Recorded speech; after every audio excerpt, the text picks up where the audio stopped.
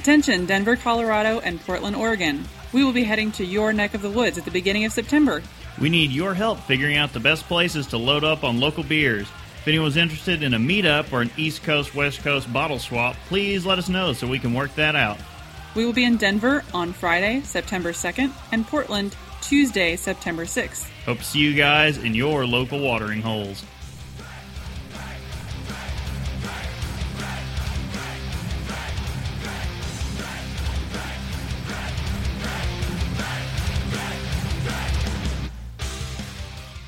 It's brewery episode time again. This time we're talking about Yuengling. You've either heard of them and enjoy it, or you have no idea what we're talking about because they don't distribute to you. Don't worry. We're here to tell you all about America's oldest brewery. See, there's a thing right there. The learning's already started. So you might as well come in and have a drink.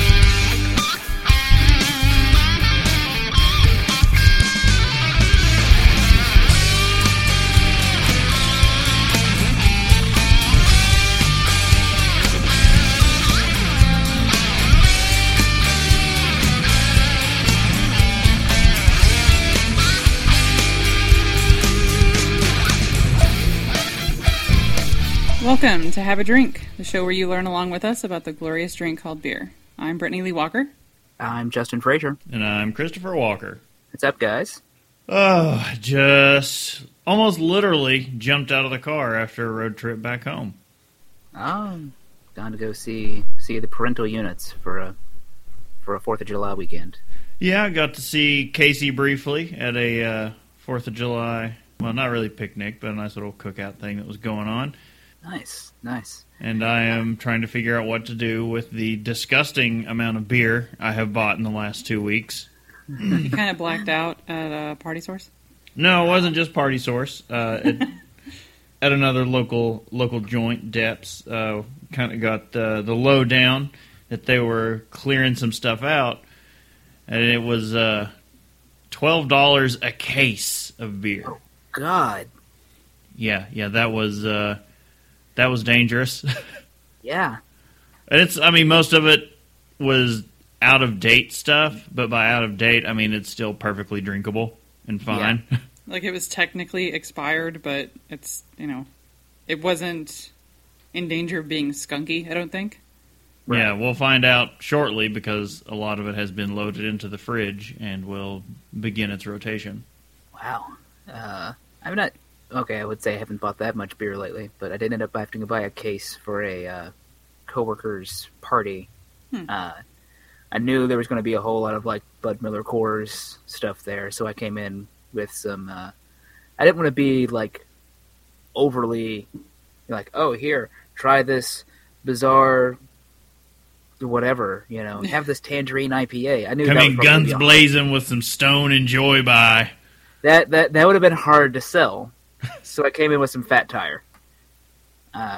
Figured that's some nice universal, yeah. Yeah, no one's gonna complain about it, and all of that went away before the end of the night. I did also, because it was a sort of birthday party thing for this guy. I came in with some KBS to let people try out. Oh, so my hoard of KBS is dwindling, but in fairness, I don't want to keep it forever. Yeah, you gotta be practical about it still. It's meant to be enjoyed. Right. And I enjoyed a little too much that night. That's fair. But anything else been going on, guys? Anything else cool or exciting? Well, now that you mention it, trying to think, we had a few things going on down at Braxton that we'd gone to. The bottles are reserved that I get to go pick up tomorrow. Oh, yeah. They did. I don't have the link up in front of me. It was They did barrel-aged Saison. Three different variants of a Saison. But it was in barrel-aged in wine barrels. Oh, yeah. But they aged them for a year. So, and given that the brewery's just over a year old, they plopped this stuff in the barrels right after opening the doors. Yeah. But one's in a white wine barrel, one's in a red wine barrel, and then I think they did the white wine barrel with blueberries added is the third one. The red, white, and blue labels. Yeah, red, white, and blue. So they released it for the 4th. Yeah, so the three different variants. Iberica. It's part of their Heritage series, and it's called Union Saison. And the three variants are Rogue, Blanc, and Bleu, which blue being BLEU. Bleu. Bleu. Bleh.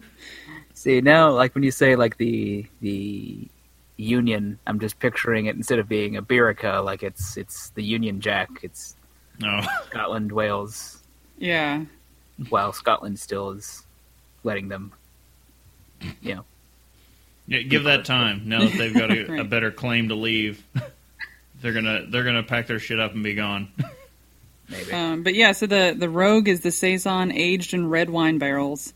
The Blanc, obviously white wine barrels. And then the Blue is the blend of red wine barrel and white wine barrel aged Saison with blueberries added in. Okay, so, like, they aged it halfway in one and halfway in another? Or did they, like, cut a barrel in half and put white and red together and just... I think they I think poured it's half into one, half, like, yeah. They poured some from one barrel, some from another barrel, added blueberries, shook it all up real good. Because I'm really that liking one the sounds idea delightful. now, cutting a barrel in half and then just sort of duct taping it together. I don't think it would have the same effect as much. You don't know that. Could be some leakage. Duct tape all around Not the with barrel. duct tape, yeah. You can't duck it. All right, well, let's go ahead and get this moving then. And wait, no, there's one thing I wanted to know about. Oh, okay. So I heard today there was another encounter. No, there's nothing that impressive about it. The Nazis showed up again. My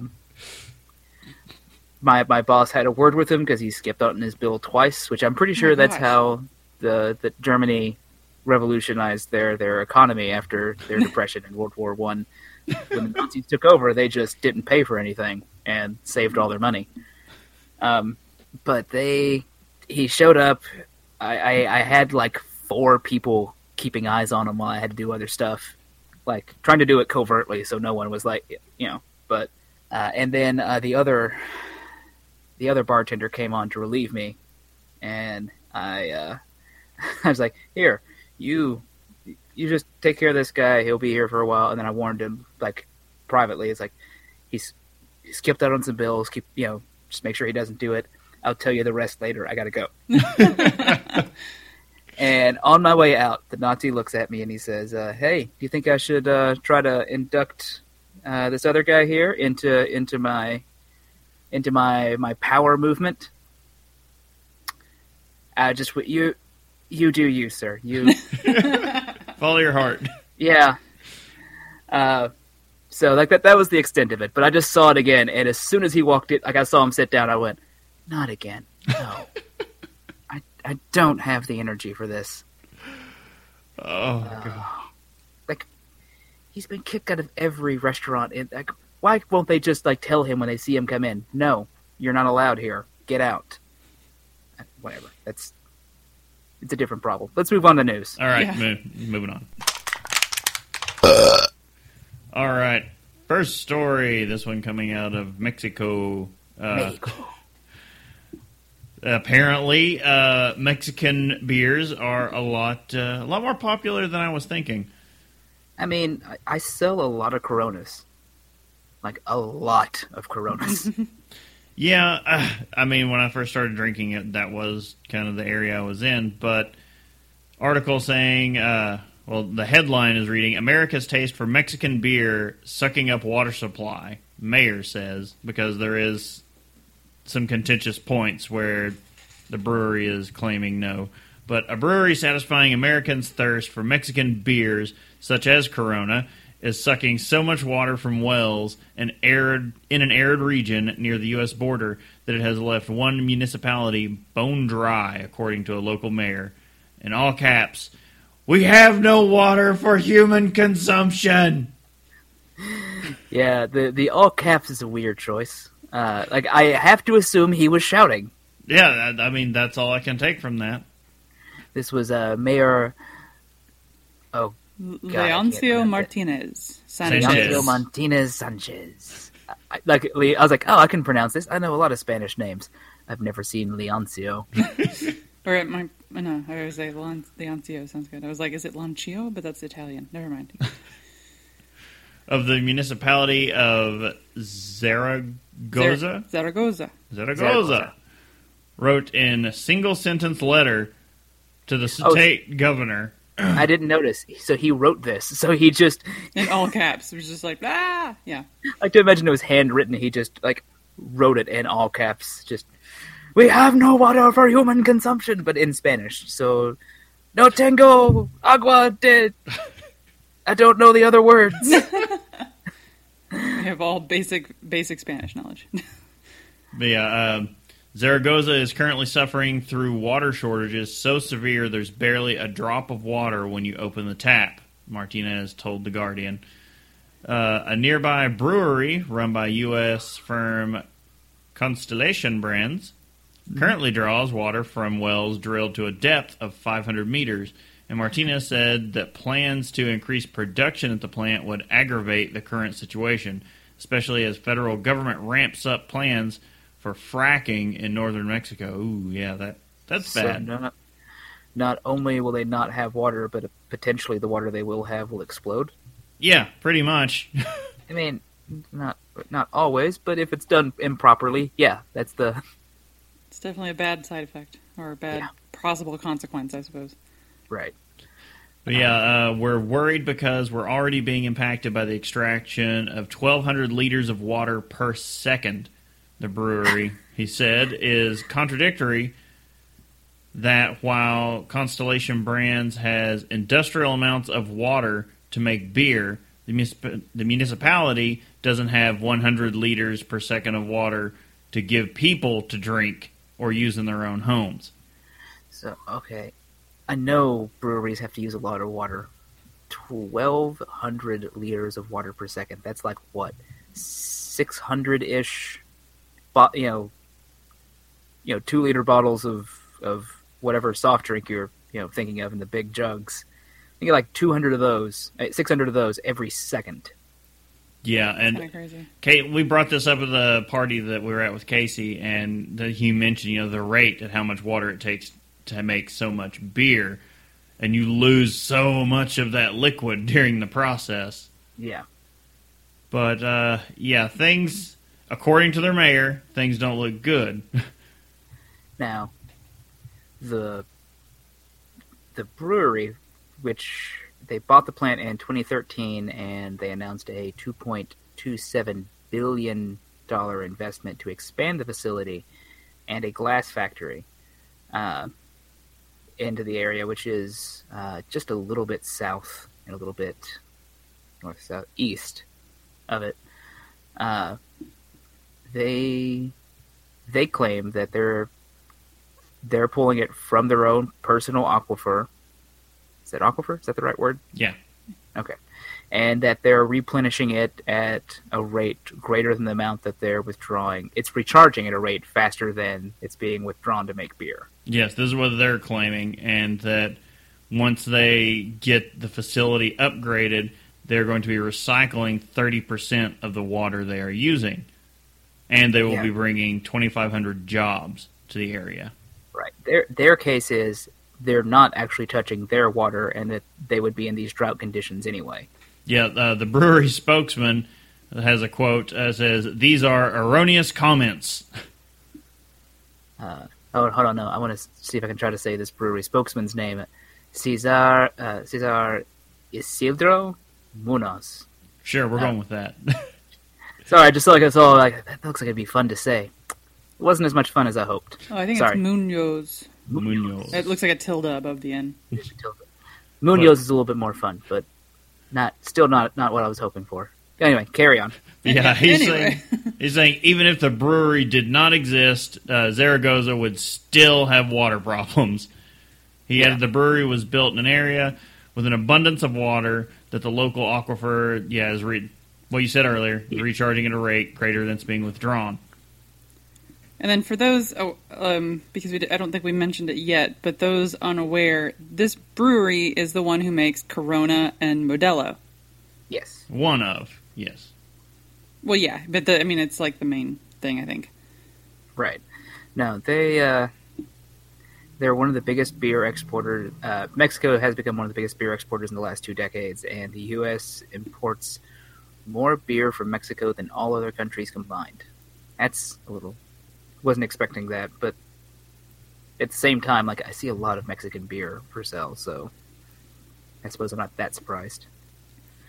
So that's really, really unfortunate, and I wonder what they're going to do if they can do anything to alleviate this issue.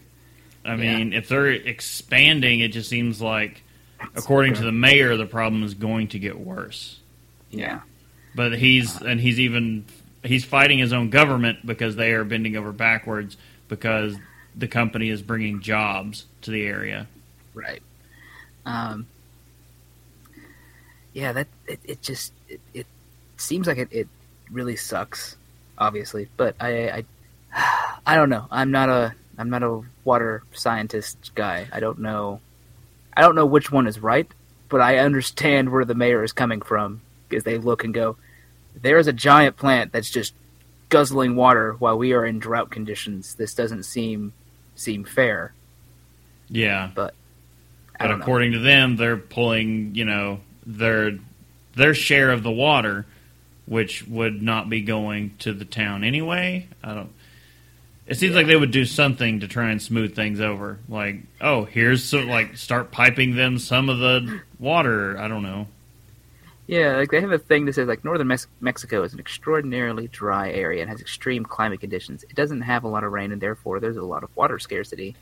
Even though Mexico has a constitutional mandate to have water for everyone, we're still privatizing it. We're still giving concessions to private entitlements on the premise of bringing jobs. That's what the water people in Mexico are saying about their reasoning for it.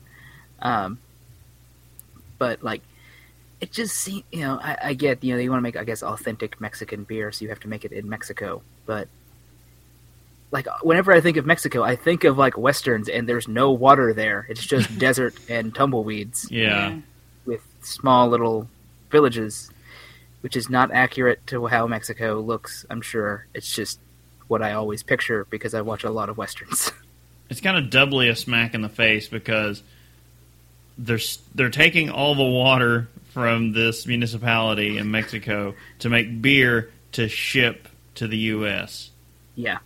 To quench our thirsts for Mexican-style beer. Because we're jerks. All I can think now is man, we're kind of the worst. Pretty much. All right, well, let's move on because I've become depressed. All right, next story is not much actually of a story. There's this nice big article about Roanoke and brewing there and how things are going great. So many companies are coming there. Yes, all great, grand. I feel like every article about brewers and Roanoke is one big Roanoke is fantastic. Yeah, they're just oh man, the tax breaks. Oh, this is fantastic out here. Which I'm sure it is. I'm not saying it's not. All I'm saying is when I see that, it's just very much everything is oh man, Roanoke is just the bee's knees. And it just feels like they lay it on a little bit thick in this article. Yeah, the whole article is just about how fantastic Roanoke is. But really what we wanted to talk about briefly was the fact that there is a rumor that has begun circulating from very credible sources that Lagunitas is looking to build a facility in Roanoke. That would be pretty interesting. So Roanoke has really become where all the West Coast brewers have decided to populate into the East Coast. Because I think Lagunitas also, they're California based, but I know they have a facility in Chicago. Yeah, I believe they're based out of Petaluma, California, but there is one in Chicago, I believe. Yeah, and they do distribute very widely. So this would just make it easier for them. Yeah, the larger quantities of their beer. There's still a lot of their beers, like we'll see batches for a lot of their stuff, and those beers never make it to this market in time. Yeah. So this will probably speed that up. Yeah, it's not like if the rumor were to be true, it's not like it's a bad decision in the least. We've seen it, clearly everyone else seems to be making the same decision from the West Coast. Right. So as we make the Asheville of Virginia, right, which seems to be not pleasing a lot of people in Asheville. Okay, I did tell some friends of mine that were from Asheville. Or one is from Asheville. The other married into Asheville, I guess. But they had said, I told them, so apparently they were calling Roanoke Asheville of Virginia. And they went, what? The hell you say? Yeah, they're like, that doesn't make sense. Like, well, it's because of all the beer thing. Like, yeah, I guess, but still, that's a weird thing to say. And I was like, man, I get it too, but, Like, if you're really into the beer scene, it probably makes a lot more sense. Yeah. Well, it was funny because his wife totally thought it made perfect sense. She's like, yeah, no, that sounds like a good compliment because, they got a lot of great beer down there. Tell to the guy that grew up near the area, he's like, that's a weird sentence. It's a very odd statement to make. But yeah, there's this sprawling article about Roanoke's beer scene from Brew Studs with a nice infographic, and I really recommend you all check that out. We'll link it in the show notes. Yeah, they talk about Deschutes and Ballast Point and whatnot going over there. Yeah, they have a nice timeline laid out for how this all really began in 2012 with everyone starting to move over there. There's one glaring exemption. DeLadders is not mentioned at all. Yes, they are snubbed in this article because everyone knows everywhere Deschutes is, DeLadders will follow. Yes. I'm sure people hate this joke by now, but I can't stop it. It's a sickness. And the joke will be around as long as this podcast is around. And I refuse to apologize. All right, then. Okay, let's go ahead and squeeze into the next story here, which has been something I've been following with great interest for a few weeks. You've had your little sleuthing, shoes and magnifying glass out, right? It's been great. This is for those of you who don't know, Sweetwater Brewery. They had there was a beer heist. Two tractor trailers of beer were stolen from the brewery. Literally, the title of the article is "The Great Sweetwater Beer Heist." It was Drunkers 12. I want it to have been like this alcoholics version of Ocean's 11. Alkies 11. But the article has been a crazy week for Sweetwater Brewing Company in Atlanta, Georgia. Last week, the brewery came to work to find nearly 80,000 bottles of beer missing. That's slightly more than a couple of 12-packs. Okay, first of all, a brewery is a building, so the building came to itself to find... Sorry. It's syntax. All encompassing. You kind of get it. I get it. The employees came to work to discover that all that hard work was gone. Right.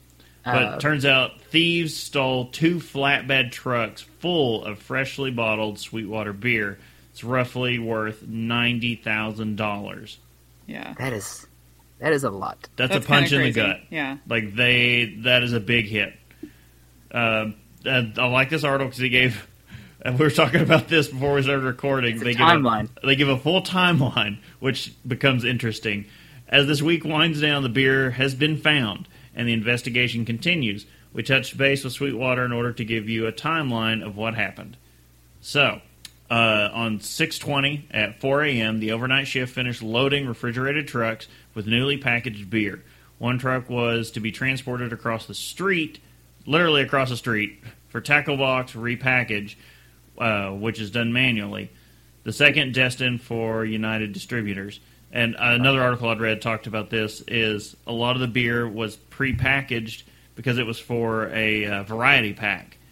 It was going to be for 12 packs for the variety pack, but they weren't separated yet. So it was all the variety packs were packaged with only one kind of beer in that pack. And it was going to go across the street to another place where they would then separate all the beers out. So you had the full variety in each pack, which was one way they were saying you could identify if you had a stolen pack. Oddly enough, I feel like part of me would love that job. It just seems mindless and tedious. I'm going to let my mind wander while I just repackage beer. Yeah, I'm Like sure by after, hand. a few months of that, you'd probably, shoot yourself or something. I'm just saying, a quick, 2 months in temp work there. I feel like I could just, that, or at month 3, my brain is drizzling out my nose from lack of use. But all right, we move on to the next day, 6:21 at 9 a.m. The crew discovers 2 flatbed trucks are missing, alerts the office staff. That's Dun, at dun, 9 a.m. 6:21 at 10 a.m., Atlanta police are contacted. A whole hour where they don't call the police. A whole hour, but you have to imagine this is my thought at least, on what was going on during that time period, is that at roughly 9 a.m., someone went, oh crap, the trucks are gone.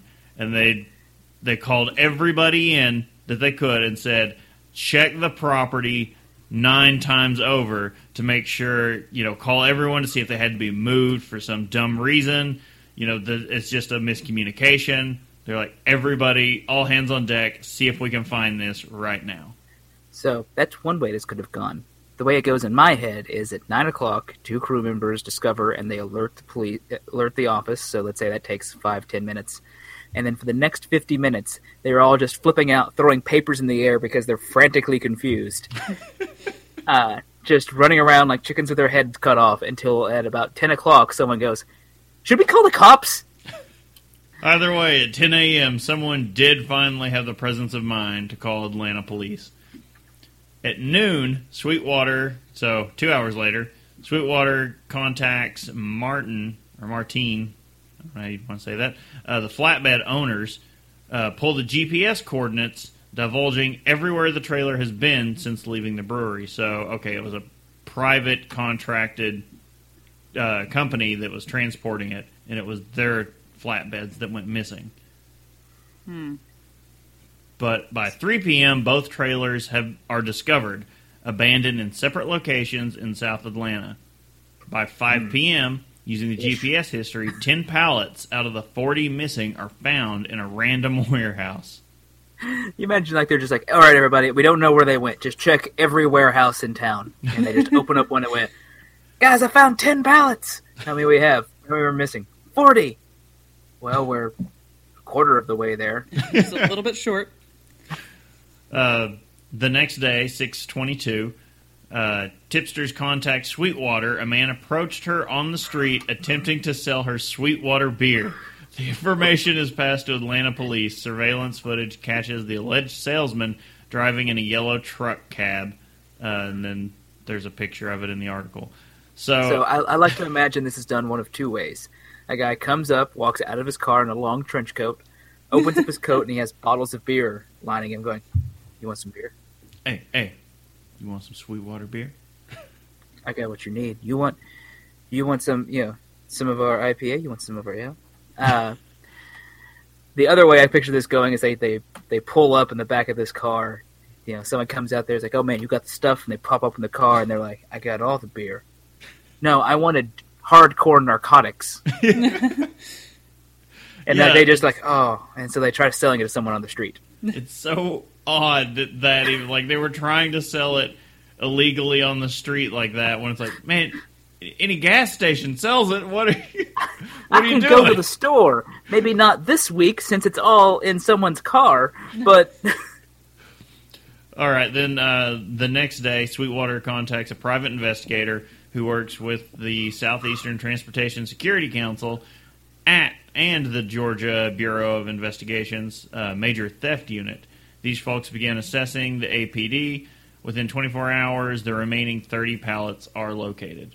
As of 6:29, the beer comes home to the brewery, special thanks to APD, GBI special agents, and cargo theft investigator Bob Hastings of SETSC, who tracked down the remaining stolen beer. Don't you just feel like we just spoiled an episode of NCIS for someone or Law and Order? Oh, it will be. I guarantee. I guess it wouldn't be NCIS. It's not military related, but one of those shows. We just broke down the timeline of what happened.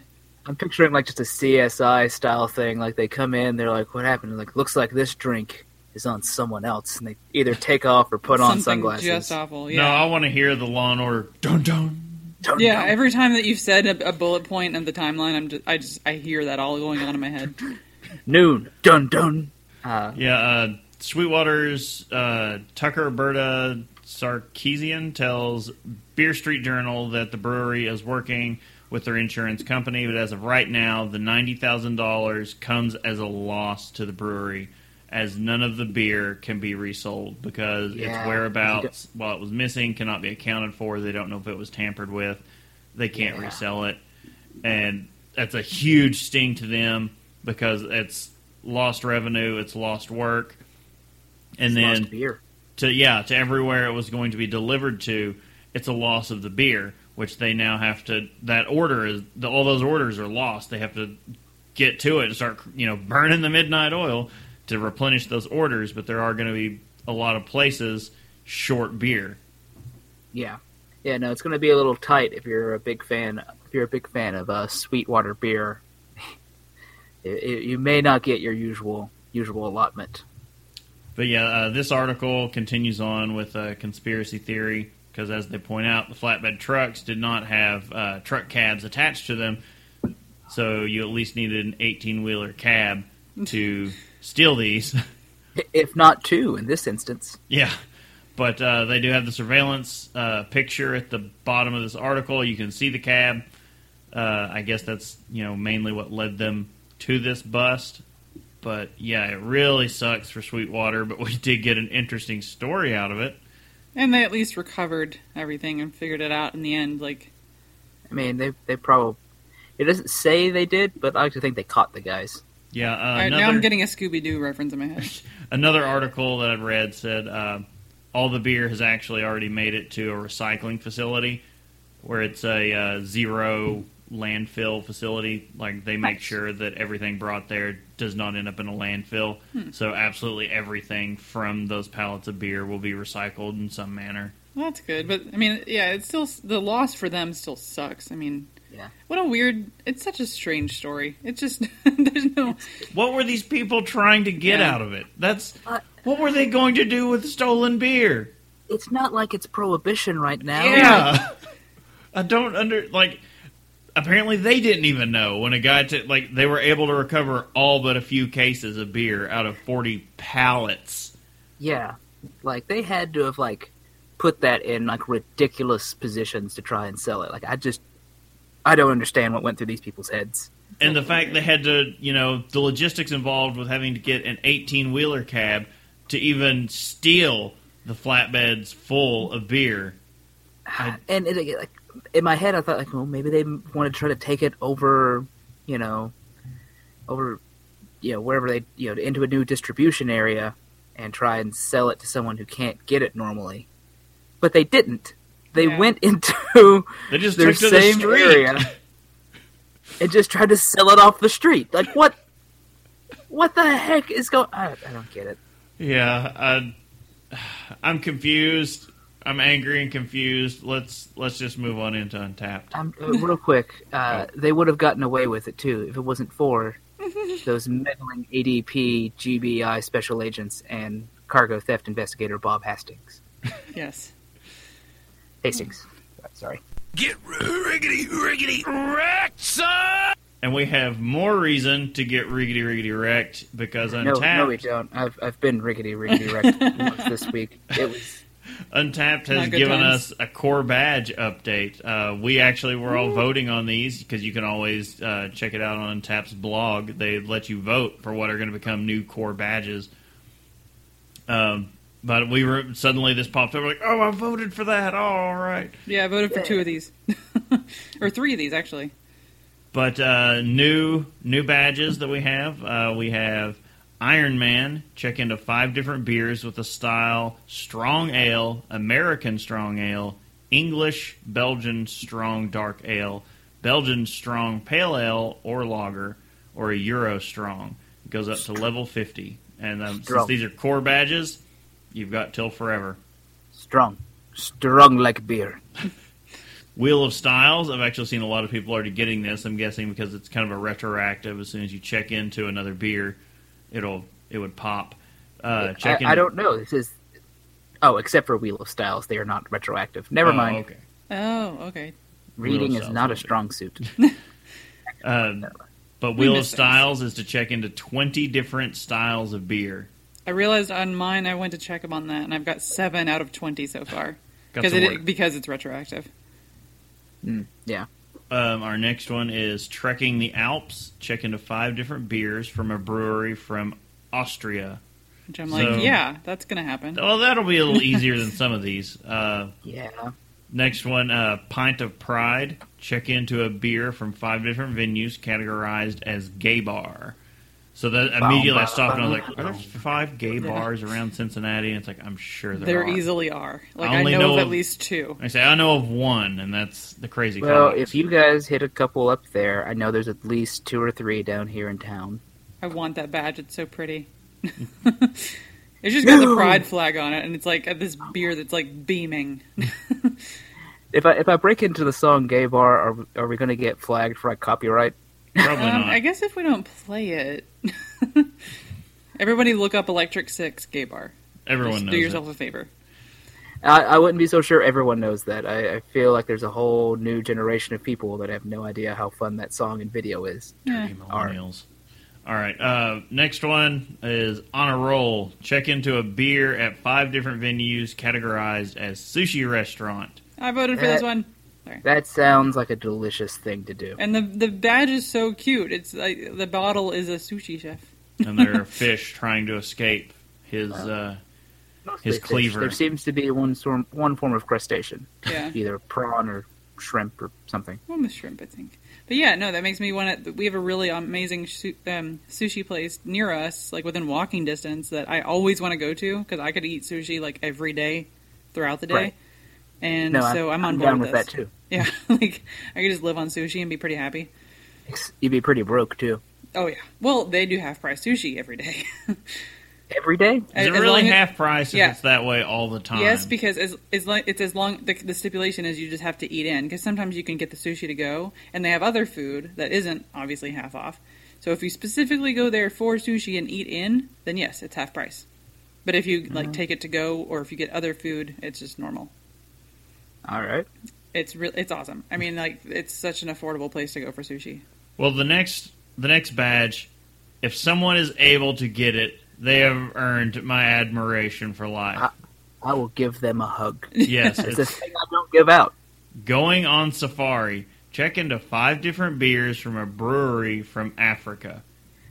Most other badges like this are for a country. This is for an entire continent. Yeah, And it's a cute little badge. I mean, he's going on safari. He's wearing his little hat. He's got Binoculars, wearing a you know. tooth necklace. I mean, From all the apparently animals he he's been killed that are endangered in Africa. he's Right. been murdering.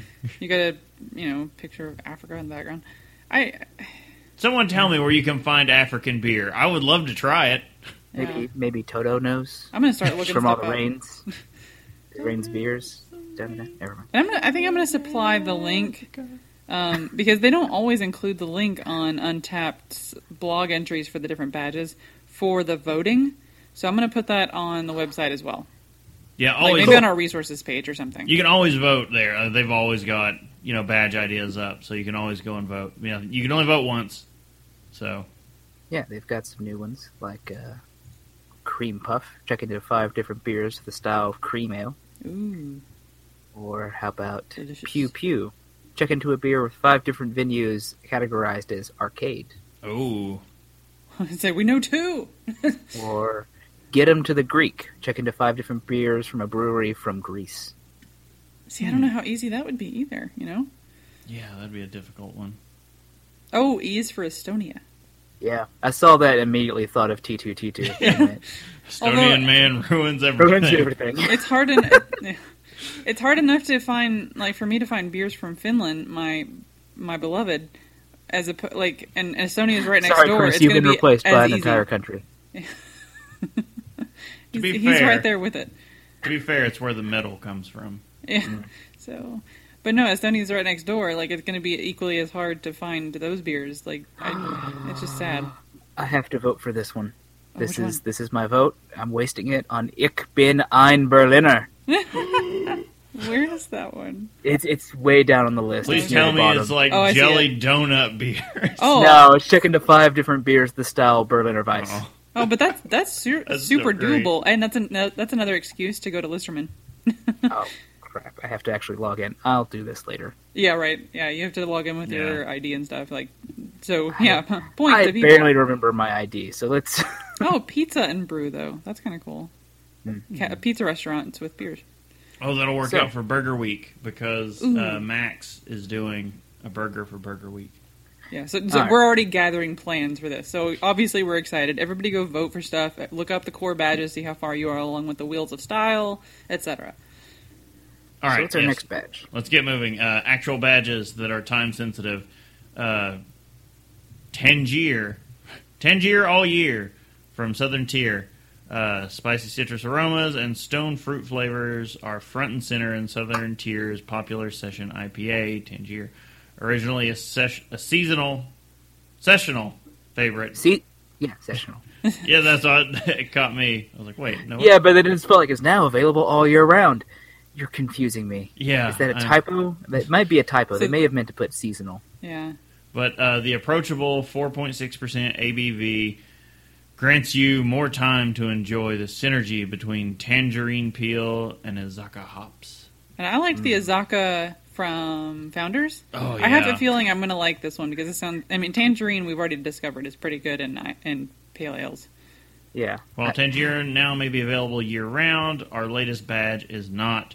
Check into one Tangier by Southern Tier between July 1st and August 1st to unlock the Tangier all-year badge. I need to try to get that done then. That sounds delicious. And I was that's immediately pretty, thinking about that's that. pretty readily available for the most part, like their stuff in general. Yeah. All right. At least for us. Yeah. The next one, not really that available for us. Blue Point Toasted Lager. Blue Point Toasted Lager has a new look, and we're celebrating this with the Blue Point Toasted Lager badge. This amber lager is brewed with a blend of 6 specialty malts, which result in a crisp taste balanced by a smooth and toasted finish.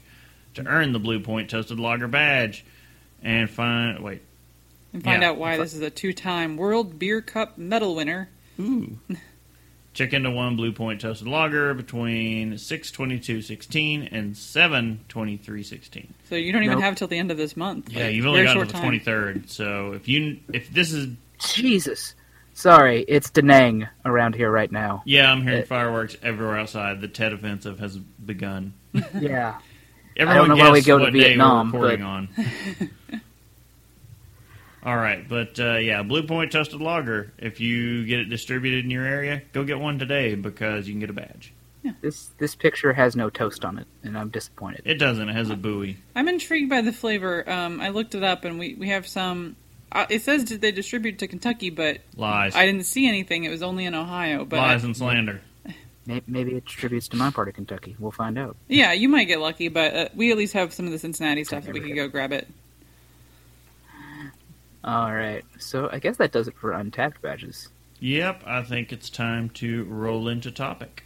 Yeah, let's barrel on in. We're not that drunk. Cheeky bastards. We're not that drunk. We're not that drunk. We're not that drunk. Evidence is to the contrary. I'll cut that part out. That's fine. It's fine. It's fine. Everyone's fine here. How So- are you?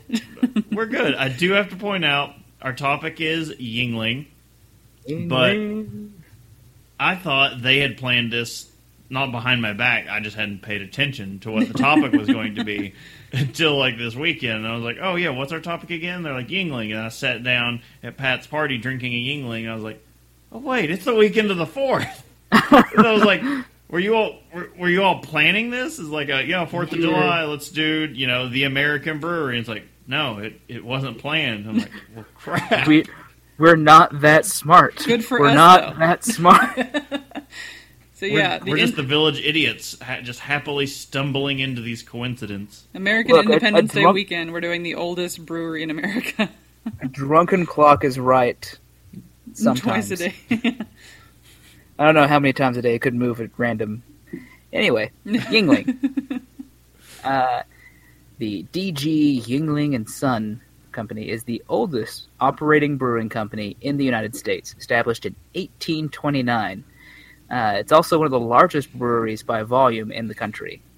Based on sales in 2011, it tied with Boston Beer Company as America's largest American-owned brewery, and it's headquartered in Pottsville, Pennsylvania.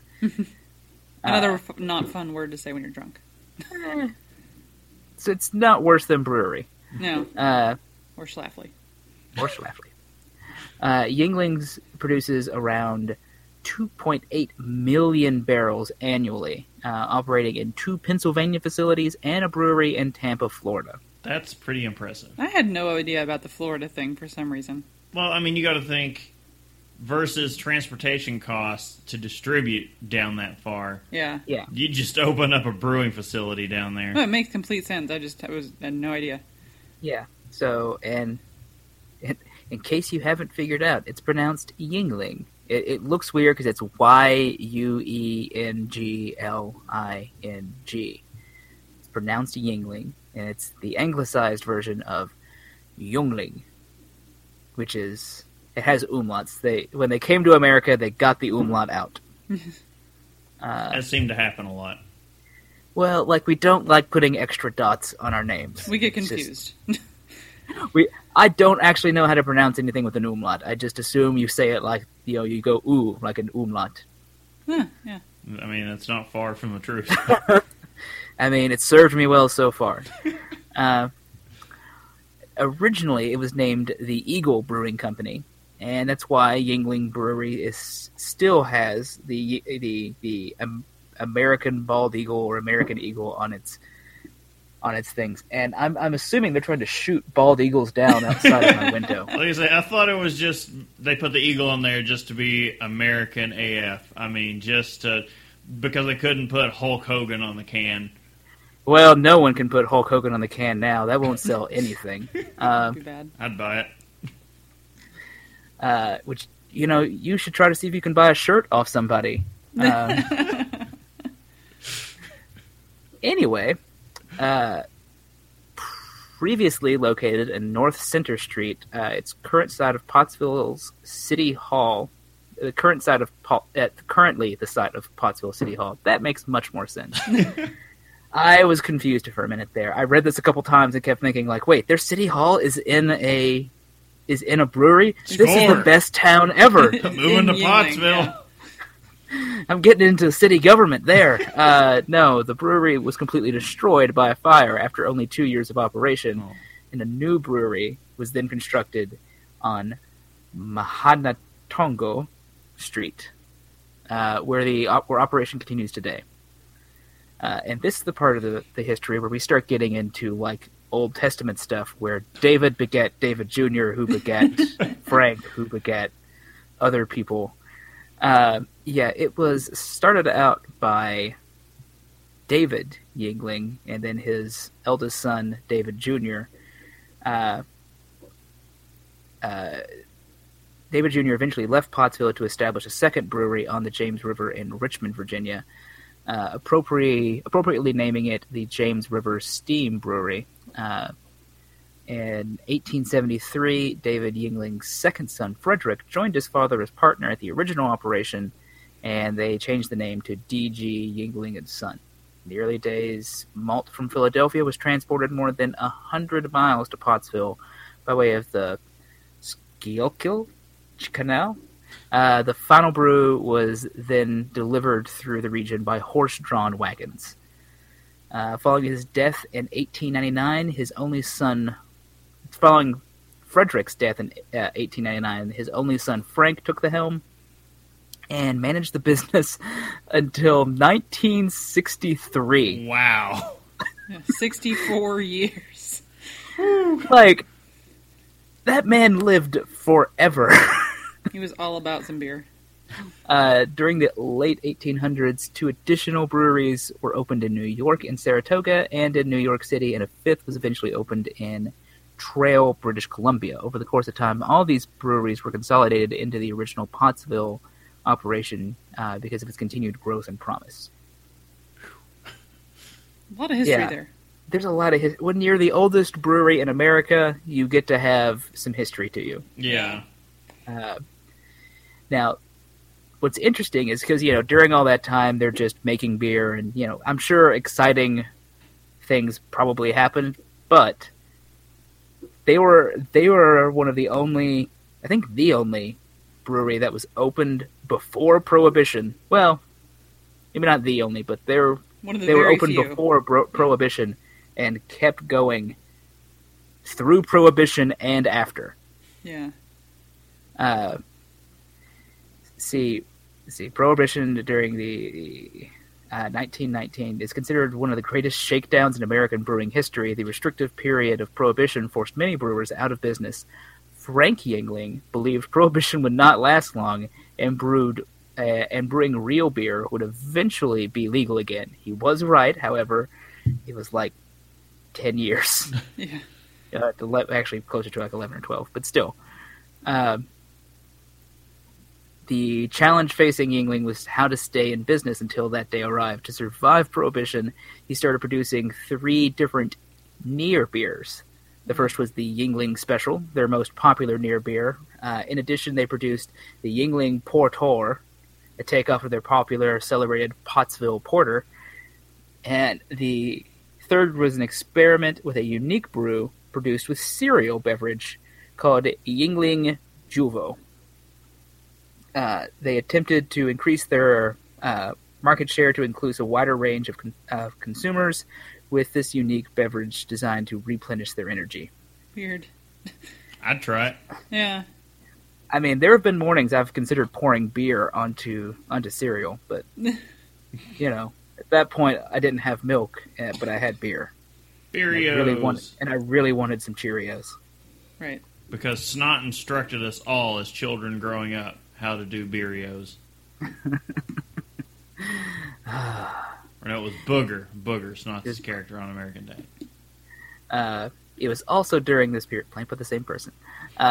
It's also during this period that Frank Yuengling constructed the Yuengling Dairy across the street from the brewery. It provided ice cream and other dairy products to customers in Schuylkill and the surrounding counties until business declined and it was closed in 1985. But back in 1933, when the nation's breweries and disgruntled beer lovers finally won the fight against Prohibition, Yuengling introduced its symbolic winter beer. Not winter.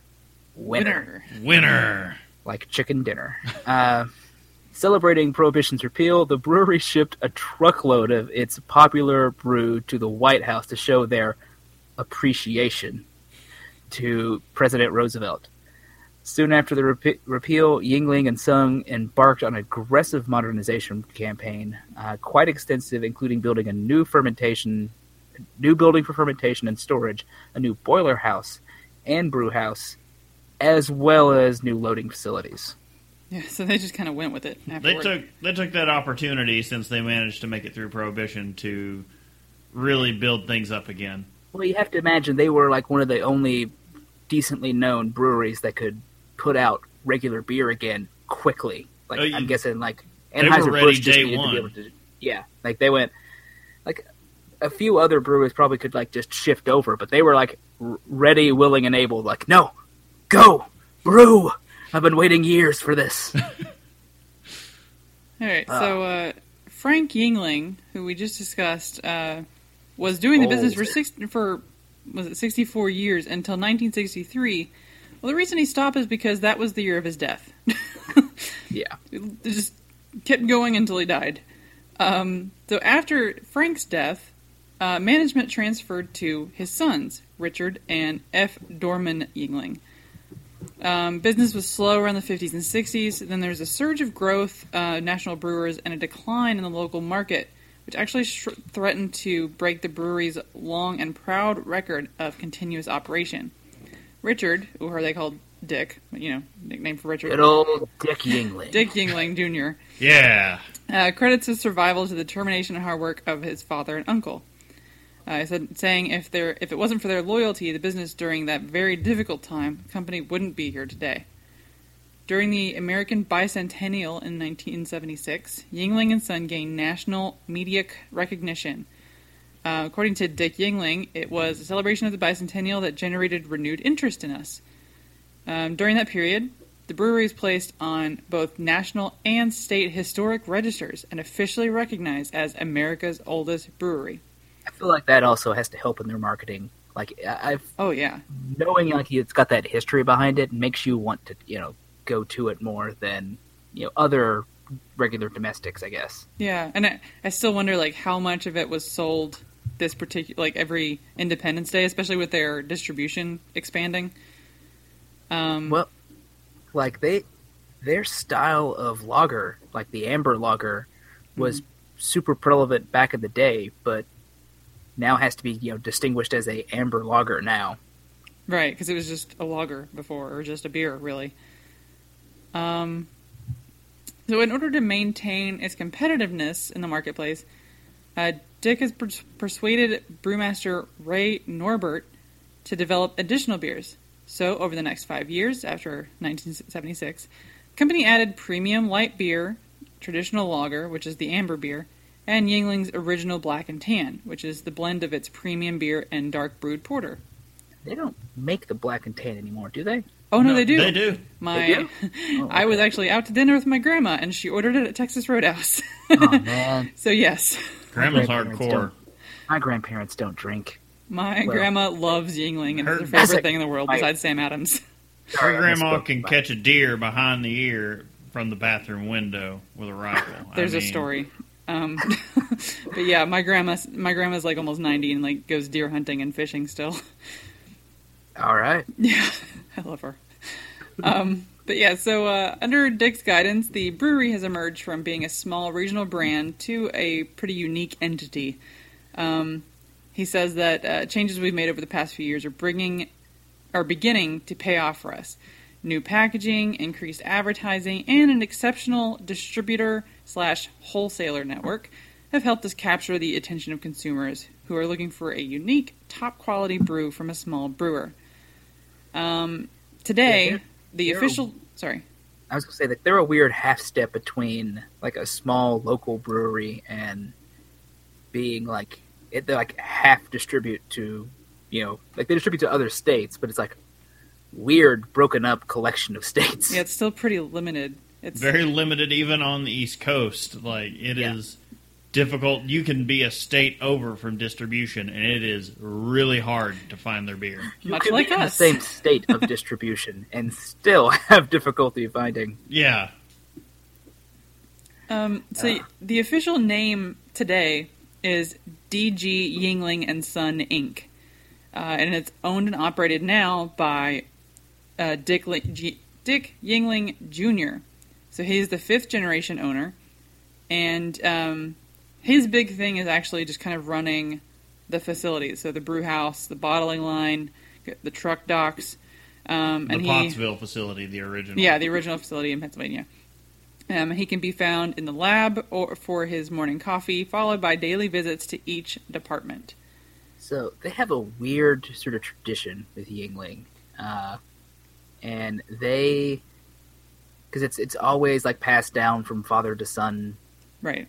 or I guess in the current case is father to daughters. Yeah, he said all of his daughters actually work at the facilities now as part of the staff. But what they do now instead, like, because they don't hand it down, the child has to buy the brewery for its current market value from the parent. Really? Like, that's just how they do things. Yeah. That's a little strange, yeah. Like, so, like, they have to be involved in the company and, like, make up their money and save enough to buy it. So they aren't from their- handed anything.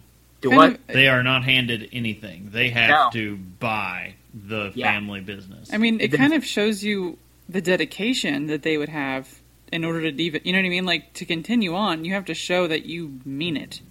Yeah. There's no, free inherit. I'm sure they get maybe something from an inheritance, I guess, but like they don't have like the family company isn't passed down. It's like you have to earn it. You're probably expected to work there, but that's about it. Like, you're going to work, and then you're going to work your way up like any other person. They've always kind of been like that. Anytime you actually hear about them, there's a lot of, like, American dream kind of aura around them. you know? Yeah. So, Sorry, when you say that, I just hear it faintly off in the back of my head. I hear America. Really, because you hear American Dream, and it's just like explosions out my window. And I'm I just know, like, I could hear the fireworks right now. America. Yeah. All right. Yeah. So just like any other brewery, because everybody kind of tries to do this. If you're using that much, I don't know, that many resources, you kind of find a way to be less wasteful about it. So Yuengling's environmental efforts, they recycle all their brewing byproducts. So spent grain is sent to local dairy farms, used for animal feed and soil fertilizer. Their spent yeast is used as protein supplement for food processors. Their remaining byproducts are converted into methane gas to generate on-site power and heat. So kind of similar to what New Belgium does in reality. Yeah.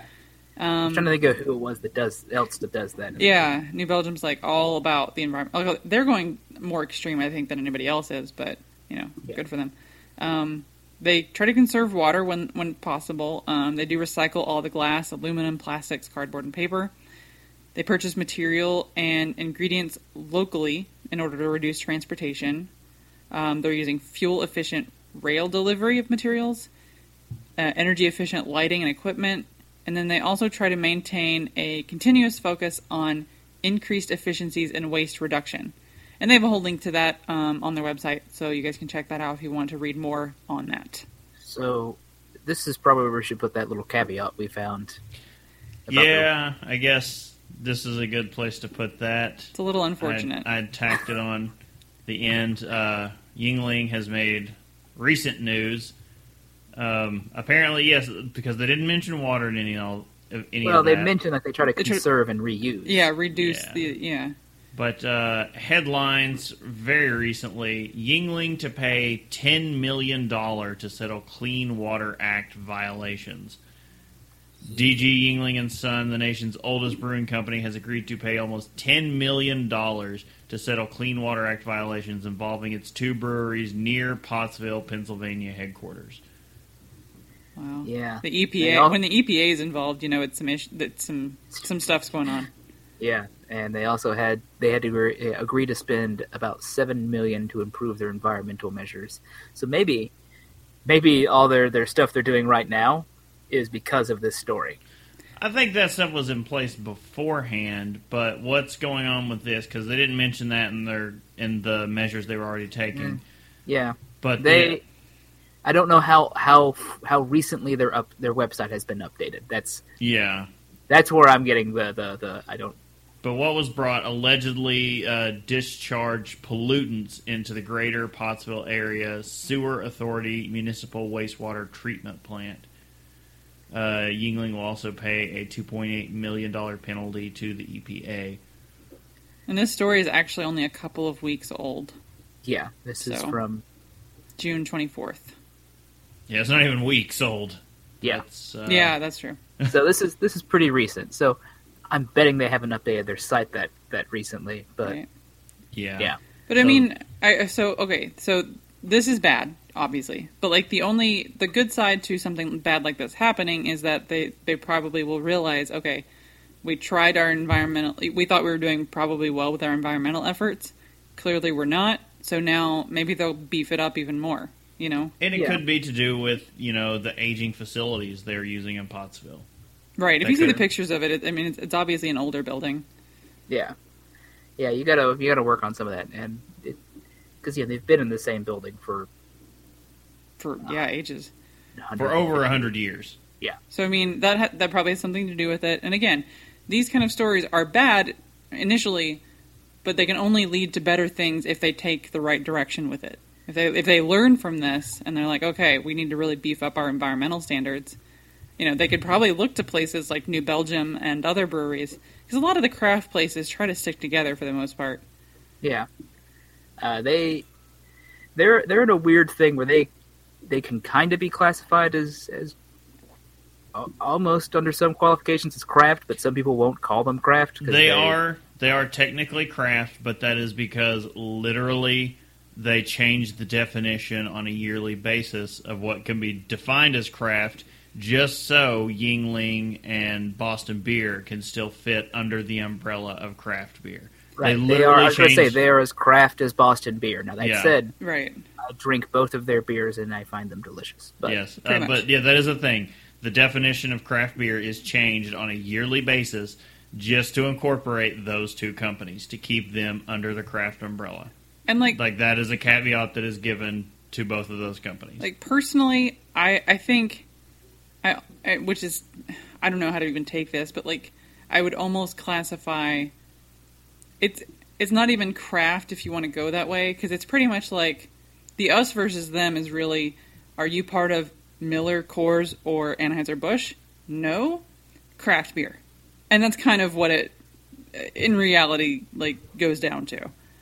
Even though, I mean, officially, I'm sure no one's really going to say that, but that's pretty much what it adds up to. Like, as long as you're not part of the big three, then everybody else kind of tries to stick together and be like, yay, craft beer. So, sorry, I keep being distracted, and I'm just thinking of all the dogs that are currently like terrified for their lives the right now. fireworks. See, I'm distracted. Just in the back of my head, it's just chanting over and over again, America. I'm just like, all I keep thinking of like a little dog into the bed going, "It's the end times." Get down, you End fool. times. All right, let's get into some of what they actually make, because I, until recently, was not aware of everything they made. I've only had like 2 of these. What do they make? Educate me. Well, if you were asking for the edumacation, everyone knows of the traditional lager, an amber lager in the style of common before Prohibition, commonly called pre-Prohibition lager, which I think it actually says that. I don't know if it says it on all cans and bottles now. I know I've seen it on some. This is the company's flagship beer, and what is received if lager is ordered throughout many parts of Pennsylvania, New Jersey, and Delaware. It is usually sold in green bottles, prominently featuring the word lager on the label, but is also available in cans, brown quart bottles, and 24-ounce cans. It was previously offered in 22-ounce bottles, colloquially known as Dees Bomber? Dees Bombers. Yeah. Dees Bombers. Dees- Sorry. Dees Bombers! The Dees Bomber name is still used for the large cans. Yuengling Lager is 4.4% ABV. Nothing that's going to get you trashed, but it's It's a pleasant. It's like almost like a session. It's nice on a hot day. I mean, I had a few at the party we were at over the weekend. Whenever I think of the Yuengling Lager, I think of like, I can barely ever find it, and when I get it, it's like, hello, old friend. I think that's what it is. It's like a commodity. You know, it's like, because especially for us, if you live back home in Eastern Kentucky, the nearest place to get it is West Virginia. And that's actually And for really us- close, because that is the nearest proper city is Huntington, West Virginia, and you can get it before you even hit Huntington. As soon as you cross the border into West Virginia, you Go can to the stop first gas station. first Yeah. gas station. And you I'm can surprised pick it there's not like a liquor store on the side of the Right. on the West Virginia side of the border that just says, Yuengling it's just called here. Yuengling. And then, for us, we have to go into Ohio, but since we both actually work in Ohio, it's not really that big They of a thing. allegedly distribute to this state. I just can't Liars. find it. Liars. We've been told numerous times that Every they don't. year they say no. They Every keep year, hoping that they're like, maybe they'll distribute next year. I've talked to the You know? buyer at the liquor store near us, and he has said every year when he asks them, they tell him next year it will be available in Kentucky, in northern Kentucky. On their site, they list Kentucky as one of the places they distribute to. Lies. I can only assume it's on the western, the lesser half of the state, the western half. But then that doesn't. I mean, because they don't go. Very I far apologize west. to anyone from western Kentucky. I don't. I can't. I don't. I couldn't stop myself. But they don't even go very far west. So like that seems odd to me. But yeah, I don't know. We're able to go. I can go to like Meyer after work and like grab some Yuengling, so I'm not that concerned. But Okay, so do we want to hear about the rest of the beers? yeah. All right. I mean, maybe. Eh. Well, next up you have the light lager. It's a low-calorie version of the traditional beer. Yeah, everybody's got to have their light version. Kind of simple. Yuengling Premium Beer, a standard American Pilsner. I have yet to see this one. Yeah, I've never seen this anywhere. It's like a standard American Pilsner. What's premium about that? Yeah. It's fun. I mean, it may be delicious. Well, and it's in a brown bottle instead of the normal green one. I don't know if that... I mean, that's got to help a little bit. Well, and then... Next up, Yuengling Premium Light Beer, just the light version. Of that one, yeah. And for when you're watching your figure. Yeah. The original Black and Tan, I have seen this one. The Yes. Black and Tan is a mixture of Yuengling Premium Beer, 40%, and Dark Brewed Porter, 60%. It was introduced in 1986. And so the next one is the Black and Tan Light, right? No, You would think so. there is no light version of that. Once you because- introduce porters, there's no such yeah, thing. we're like, oh, let's put porter in this. There's no such thing as a light porter. It was just the way it was going. It was like Yeah. regular, light, regular, premium, light, premium, It- Black and Tan. Yeah. Just What's- the Black and Tan. I've heard good things about that, but I've yet to try it. But that they do actually sell a lot. That's as common as some of the other ones. I like the idea of a Black and Tan in a bottle. So, okay, I have seen the Black and Tan, but the next one up, I have not seen it, and I No. am very interested to find it now. Yeah. The Dark Brewed Porter. A Baltic Porter with a very cola color. East Cola color. Cola I'm color. gonna find out what that means. Appearing almost black in the glass with pale tan head and strong malt flavor, rather than using the traditional top fermenting ale yeast used in most porters. Yuengling's porter is bottom fermented. Few mainstream breweries produce this style. Originally known as Pottsville Porter, this beer is notable for being one of the few porters commercially available from the late 1960s to the early 1980s. Yeah, there was something I read. One of us, I'm thinking it was an article Brittany had put up, but they talk about the Yuengling porter, and they're like, I mean, yeah, it's an okay porter. It was the only porter in town, basically, for the longest time. So Yeah, I've got to try this if they even still brew it. They do because it is. And so I've got the website up as we're going over these. It says an authentic craft style beer. General portion of caramel and dark roasted malts, which delivers flavor and creamy taste with slight tones of chocolate evident in every sip. I would hesitate to get our hopes up too much. I'm Yeah. thinking it's like an old school style porter, as opposed to Right. what we may be used to now. Well, because it's a Baltic and it's slightly different. as But opposed to what I'm drinking. they've got to Spoilers. still make it because, okay, so one, it's on their website listed as one of their core beers still, and two, if it's going into the Black and Tan, Black and Tan, they've yeah. got to. Yeah, it's got to be being made if it's going into a beer that I've seen around. Yeah, they definitely sell that everywhere. It just may not show up in certain markets. I don't know. But okay. All right, we'll keep this list going. Next up is the Lord Chesterfield Ale. Also never seen this one. Named for Philip Stanhope, Fourth Earl of Chesterfield. Fourth Earl of Chesterfield. This is Yuengling's hoppiest beer. This is not a true ale, as it is brewed with bottom fermenting type lager yeast. Man, they seem to just be like, we're going to call it this, but use the wrong kind of yeast. Yeah. Anyway. Like the traditional lager, it is usually sold in green bottles, but also in cans, and has an element of corn in its profile. Oh. It is very carbonated and tends to sprout large but short-lived head when poured. As of 2007, Lord Chesterfield is no longer sold in kegs. However, quarter kegs were put back on the market in October of 2008. All right. Also, I had to try real hard to be an adult when I heard large but short-lived head. Right. See, the Chesterfield thing is funny to me because it makes me think of a book series I like where one of the characters' names is Channing of the Chesterfield Channings. Sure. Yeah. Channing Tatum of the Chesterfield. Yes, I like Best, that one. for the record, best Channing Tatum role is in This Is the End. Oh, hands down. Was in full S&M gear on a chain Spoilers. Oh, hey guys! with Danny McBride holding the other end of it. Oh, God. I get in that. Okay. But Yuengling. I've at least seen the Lord Chesterfield Ale out somewhere. I think if they had it also at Meyer, actually, now that I think about it. Yuengling Bock. Introduced in February 2009, this is a return of a discontinued beer last brewed in the 1970s, according to the company's sources. It will be sold as draft-only spring seasonal beer. Due to its popularity, Yuengling Bock was made available for kegs and cases in January 2010. It's another one I haven't seen, would love to find. And they do not have it on their website listed at all. This may be an old list I found then, but Well, I mean, it could have just been like, hey, so this, but officially on their main beers, they don't. It's not like the Sam Adams website where they list out everything intricately.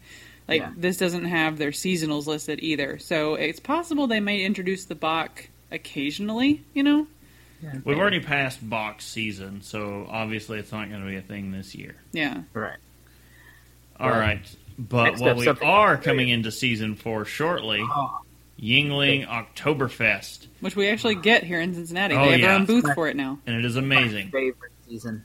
Yeah. Produced for the Oktoberfest season beginning in 2011. Oh, that's all I have to say about it. Eh. Going to I assume... will say, one year I remember getting a few too many at Oktoberfest off of a couple Yuenglings. Yeah, it's great. It's American style. I'm going to go ahead and I'm pretty sure I can say that without having it in front of me. Yeah. And it's very comparable to a lot of European Oktoberfest style beers you're going to have. I would recommend it. I like it, but it's definitely not my favorite, but I like it. I like it probably third under Sam Adams. Yeah, Sam Adams still, on this side of the pond, it still takes the cake. Yeah, for Meritzen styles. Yeah, for American style, it is really tough to beat that Sam Adams Oktoberfest. Oh, Hofbrauhaus can do it, but that's just because... They're you know, That's the a OG. separate, yeah. Yeah, they OG. All right, and our last style that they produce, which we actually got to have, I think it was the last month? Yeah. The Summer Wheat. Yuengling produced the Summer Wheat beer in 2014. It's a 4.5% ABV and is less hoppy than the normal brew. It's described as a Southern True Authentic Bavarian-style wheat beer. It's a Hefeweizen. Let's be serious. It's a Hefeweizen. It really comes off. You know it's a Hefeweizen. But it's very tasty. Honestly, if you get a chance to see it anywhere and grab it, just go ahead because it's very good. Every time I hear you have a chance, if you have a chance, I cut to Ferris Bueller in my head, just going, it is so choice. If you have the means, I highly recommend it. That's so true, though. That is exactly what applies here. All right, so let's get into the thing we've been talking about the most about this. Distribution. Because they are not everywhere. Where does Yuengling distribute beer? Can beer be shipped to me? Yuengling The answer, can beer be shipped to you? No. No, it cannot. Which has Pretty led much me to never. question a lot of things about the beer. When I was saying, sent to us by this person. I'm like, how? How are they sending you this beer? Some places will allow you to ship beer to them. Some states don't allow it. Yeah, our Kentucky is state one that definitely does doesn't. not allow it. Texas However, apparently allows they it. can't ship I don't think companies can ship 6-packs to individuals. Okay, I think Yuengling- individuals can ship beer to other individuals, but don't quote me on that. All right. for legal Depending on reasons. state. Yuengling is currently distributed in Alabama, Connecticut, Delaware, Florida, Georgia, Maryland, Massachusetts, Mississippi, New Jersey, New York, North Carolina, Ohio, Pennsylvania, Rhode Island, South Carolina, Tennessee, Virginia, Washington, D.C., and West Virginia. Who was not on that list? Kentucky. Who do they say they distribute to? Kentucky. Liars. But they're all over Cincinnati.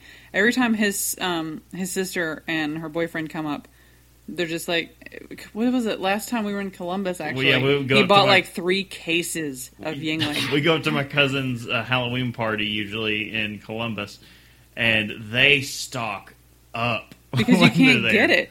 And I think that's part of the appeal, honestly, is because people are like, I can't get this anywhere. I'm just going to grab all of this while I'm here and buy the store. Well, Chris, if the demand is present, why won't Yuengling enter more states? Yuengling is a regional brewery that has manufacturing facilities in Pottsville, Pennsylvania, Tampa, Florida. It simply is not logistically feasible to transport beer outside of our current footprint. Yuengling is proud to have had ongoing expansions over the past years. The current focus is on those loyal customers that we currently supply, continuing to provide quality beer and service to meet the existing demand is what the Yuengling family values above growing territory. So it could be part of your family. to add this caveat, But for our trip coming up, if anyone, we will be doing bottle shares. We will bring Yuengling for bottle sharing purposes on our trip to the West Coast. If you happen to want some, you have to let us know this in advance, though. Good yeah, God. I mean, you can get it at UDF for crying out loud. Some Dr. Whovian things going on. I'm looking at the list. Sorry. So what is they next? They do have a thing on their site of the beer finder. Yeah, beer finder is can you find our beer? No, I cannot. Literally every place you can think of to go in Ohio that may or may not have drinks, like any kind of drink, you could probably get Yuengling. Oh yeah, they're like, oh, there's this lemonade stand put on by your cute little 10-year-old neighbor. Do they have Yuengling? He sells hard lemonade. She's selling Yuengling. It was a really arduous process for her lemonade, to get 5 cents, Yuengling, whatever Yuengling is priced at. I don't. Yuengling, $7 for a 6-pack. You're like, all right. Seems legit. I'd love to see little girls doing beer stands. Is she selling Sweetwater? If so, it might be a problem. Little Sweetwater stands, spring it up all over. Not in my house. Maybe it's a bunch of kids just trying to rob a. Somehow they stole, I'm picturing a 5-year-old stealing a big, rig to. Okay, now it's getting into some Rugrats territory. Alright, what is next for expansion? There are several exciting new things happening at Yuengling. Our Tampa brewery is currently adding a new brew house. The Tampa facility is presently at 450 to 475 barrel brewery. The addition will bring the capacity to brew 675 barrels. Yuengling is continuously reinvesting in the company, making upgrades and improvements to ensure that America's oldest brewery will be running for future generations.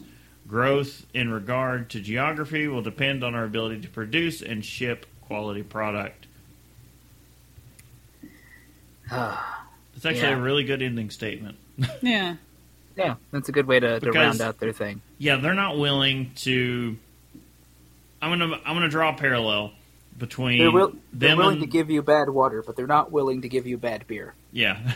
No, between them and the bourbon industry. And the bourbon industry is taking the exact opposite approach. They are not willing to water down their product or compromise it just to get it into the market where there is extreme demand to get that product. Even within states it's distributed because there are just portions of the states where you cannot find it. And people are willing to travel to find it. Whereas you have the bourbon industry where there is a massive explosion in the demand for bourbon, especially in Asian markets.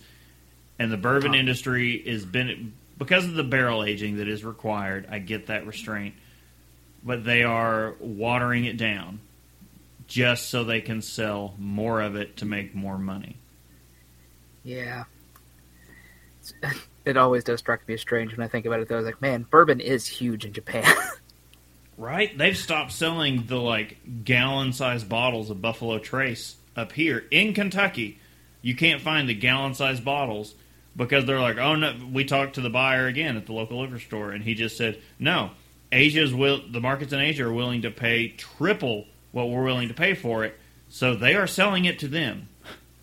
I mean, fair, Yeah. I get it. Doesn't mean I can't be salty about it. No, you... Be as well seasoned and salty as you want.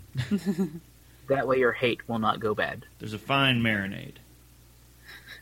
You're like a cured meat of fine jerky. And on that note, what are we drinking that's got us making weird metaphors? Indeed. Drink with me, friend. I'll take that opportunity to pour myself a little more. Oh. All right, so since I usually start out, I'm going to say something crazy. Okay. I think this is my favorite Stone beer. I'm going to put that out there. Okay. I need to know more about what it is. Yeah. I'm going to start with that, and then we're going to get into where we're at. But what is it? I'm across the room. I have to know. I didn't talk to you about it beforehand. What is it? So this is Stone's Mocha IPA. Her? Yeah. This is the exact reaction one should have. So, it's on the description on the bottle. It says a style-defying double IPA with cacao and coffee. No. I know it keeps going really with the confusion. So it's 9% ABV, 80 IBUs, and the rate beer score is 97. And I'm going to go ahead and say yes to that. That's correct. I'm glad this is... It just sounds strange. I'm glad this is one we have a full 6-pack of. Our normal, you know how I am with 6-packs. I'm the one who bought the 6-pack, to be fair. I'm going to go ahead and say that this was well worth it. So when I poured it in my cute little snifter glass, because I got a little Mad Tree snifter glass. And it's confusing because you smell it, and with the aroma, you get IPA. I mean, there's no confusion there because it technically is an imperial IPA, or double, however you want to say that. And if you swirl it around, you kind of get a coffee note as well, but you mostly you immediately smell the IPA.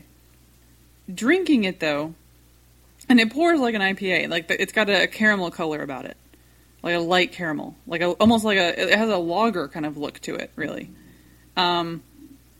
It tastes like an IPA on the onset, and then it's suddenly roasty and rich, and you definitely taste coffee. But like you taste coffee in the sense of like a latte that you would get, which is very strange. Like a creamy coffee note, like a refreshing, rich coffee flavor, like roasted coffee. But then and there's just like a slight bit of hop bitterness at the end, like, per standard IPA kind of style. It's confusing the whole way through. We're not going to pretend that it's not. But it's delicious, and I want to actually grab another bottle. I've already finished this, and I want more. It comes in, it hits your taste buds with a blackjack, it leaves it confused, missing its wallet, and you don't know what to make of it. Exactly. But no, it's really, really good. I would recommend, if you're a little wary as to getting a whole 6-pack, if you can find the single bottle to do a create your own thing, I highly recommend doing that if you just want to try it out, or if you want to get it out somewhere, because they're now out everywhere. I got this at Kroger, for crying out loud. So if you see it somewhere that you're like, oh, okay, well, I'll give this a try because that was a weird review, for example. I would recommend it very highly. It's so strange because it's like a perfect mixture of their. We know that Stone does porter really well, and they have a stout. Like it's the perfect mixture of their IPAs that they're kind of known for more than anything, and their richer, like roastier flavored things. It's so strange and delicious. Cool. So that's what I'm drinking, and I want more of it. Need it in your life. I want to try that sometime. Sounds interesting. That's what I'll have. I will literally buy you a pack because I want you to try this. Hold her to it. I'm telling you, hold her to it. I don't even know how much it was. I just grabbed it at Kroger. I'm going to bring out I'm going to bring out a soundbite at some point. Like, Bob, I'm not buying you anything. I will buy you a 6-pack. All right. Tell the people of the gloriousness that you've been enjoying. So, I've been drinking a beer from Listerman's. Oh, that was the other thing. When I mentioned I went to a party where I was bringing beer, I brought Listerman's lemon pound cake as well. Oh, how did that go over? That was a hit. Listerman is a local brewery in Cincinnati. They're actually one of the oldest craft breweries in Cincinnati. They re-sparked the interest in craft brewing in Cincinnati. Yeah, we've talked about them before. Yeah, they hosted the brewing club in Cincinnati for years. Well, they had, like I said, I gave out some lemon pound cake to some people. It's delicious. But what I have today is their bourbon barrel stout, the Cincinnatus. It's a beer that after it conquers your taste buds, it goes back to farming. It's a history joke for those of you out there who are up with your Roman Republic. No, I still love that they use this. The picture on the bottle is the picture of the statue of Cincinnatus, and it has him holding the scroll in one hand to signify, the government and the taking up of the role, and in the other hand he has the plow still. Yeah, it's delicious. It's a bourbon barrel stout. It's 10% ABV. It has a weird rate beer score. So it's got a 94%. It's got a 94 overall, and then it's got a 46 for the style. The more I've been drinking of it, the warmer it's gotten as the show's gone on. I can kind of understand a little bit of that, because as it warms up, it gets drier. If you know, it has more of like a drier, maybe not quite a weedy flavor, but it's got something of a similar characteristic to it. My experience is only with the cold pint, or half pint. Right, actually. we haven't gotten into the bottle that we have. I've got a bottle of it here, but when we were at Listerman for their 20th anniversary party, they did have it. They had one keg they put on for it, so I had to get a glass of it, and it was pretty much, it never made it towards warm. We had it consumed, it was gone before it had a chance to get warm. We only had it nice and cold. I had a lighter beer starting out in the show because I have a case of it and I just need it gone. And I don't like it that much, but I'm just drinking it to be rid of it. Right. So the Listerman was a little bit warm when I started. It was still pretty cold, still nice, kind of crisp. As it warms up a bit, it gets some different flavor profiles in there. It's still pretty good, but I can see maybe a little bit where that 46 end of the spectrum is coming from. That particular style, not outstanding. As a beer, amazing. As a beer, it's phenomenal. Yeah, okay. It's so good. And you can taste the 10%. It's pretty stout.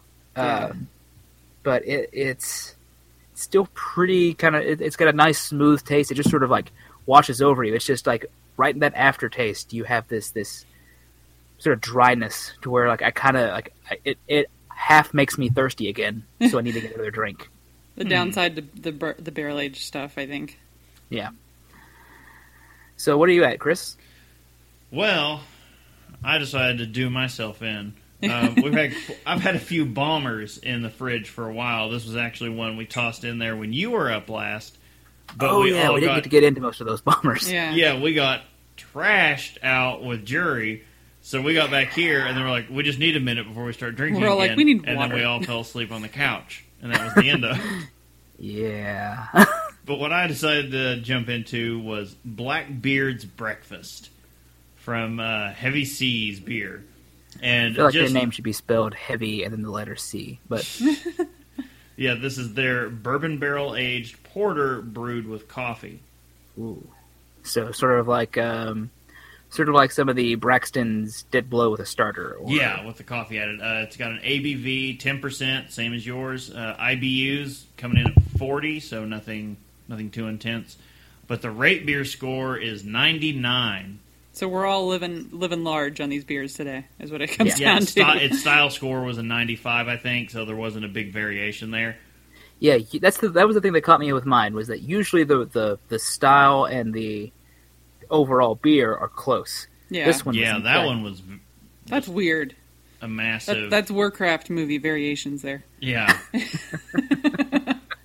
Critic versus yeah. But yeah, I have got to say, okay, since I poured it, I've actually re-poured a few times, but off of my initial pouring, fresh out of the fridge, nice and cold, it comes off not as a porter at all. It comes off more as a brown ale, which is just the head on this, as Justin heard me remarking in the other room as I was pouring it. They couldn't hear that. That's what she said on my end, but we imagined it. Oh my God! That the head that came off of this beer when I poured it was darker than most Imperial Brown ales. That's also what she said. Not an Imperial Brown Ale head, just that beer. The head on this was darker than that beer. Just the head. It was kind of crazy, and it poured like Hershey's syrup. It looks like Hershey's syrup. Brittany had to comment, wow, I didn't know Hershey's was fermenting beverages now. But it's not thick. It's very good, though. As you're drinking, it is super carbonated. I want to get, the liquor store has a bunch more of it. I want to get some and try and age it now in the bottle to see what happens because it is super carbonated. Like, it was like Coca-Cola carbonated coming out of there at first. It's really calmed down as I let it warm. I feel like if you age that thing, it's just going to come out in a solid. Like, you're going to have to cut the glass to get the. We should get to some get out of there, and it's going to be like Jell-O. Yeah, You one might giant have to. Jello shot. We should at least have some of it ready for Beer's Giving. Maybe, I don't know. This is their Uncharted Waters series, the 2016. So this is the fresh, I've not aged this at all any more than the time it spent in the barrel. But yeah, it is. There's none of that boozy sting that you can get with some barrel-aged things. That is completely absent, especially when it's cold. When it's cold, you don't get much. It really does feel like a brown ale almost when you're drinking it really cold, and then it's like a coffee kind of aftertaste on your tongue, and you're like, I didn't get any coffee. Oh, there's some coffee. As you let it warm up, it really starts to take on the porter style then, and the coffee's more up front as it's coming onto your tongue. The chocolate notes, I mean, there's no chocolate added or anything, but you're obviously going to get the chocolate notes from a coffee porter. They're rather strong. I was going to say, this is the thing I love about like heavy beers, is that they change as you drink them. Like a lot of like most beer changes as it heats up, I guess. But this is encouraged. You get a whole new world, basically. Yeah. When it comes to porters and stouts. Yeah, that's the good thing about it. I didn't need to try it when it was terribly warm, but as soon as it came out, it was more like a stout. Like a really nice, clean stout. It wasn't that thick. Well, I mean, it's supposed to be a porter, so it should be much thicker, but, a stout is a little bit lighter than a porter would be. And I've been diving through a whole bomber of this, so I am indeed getting bombed. Mm.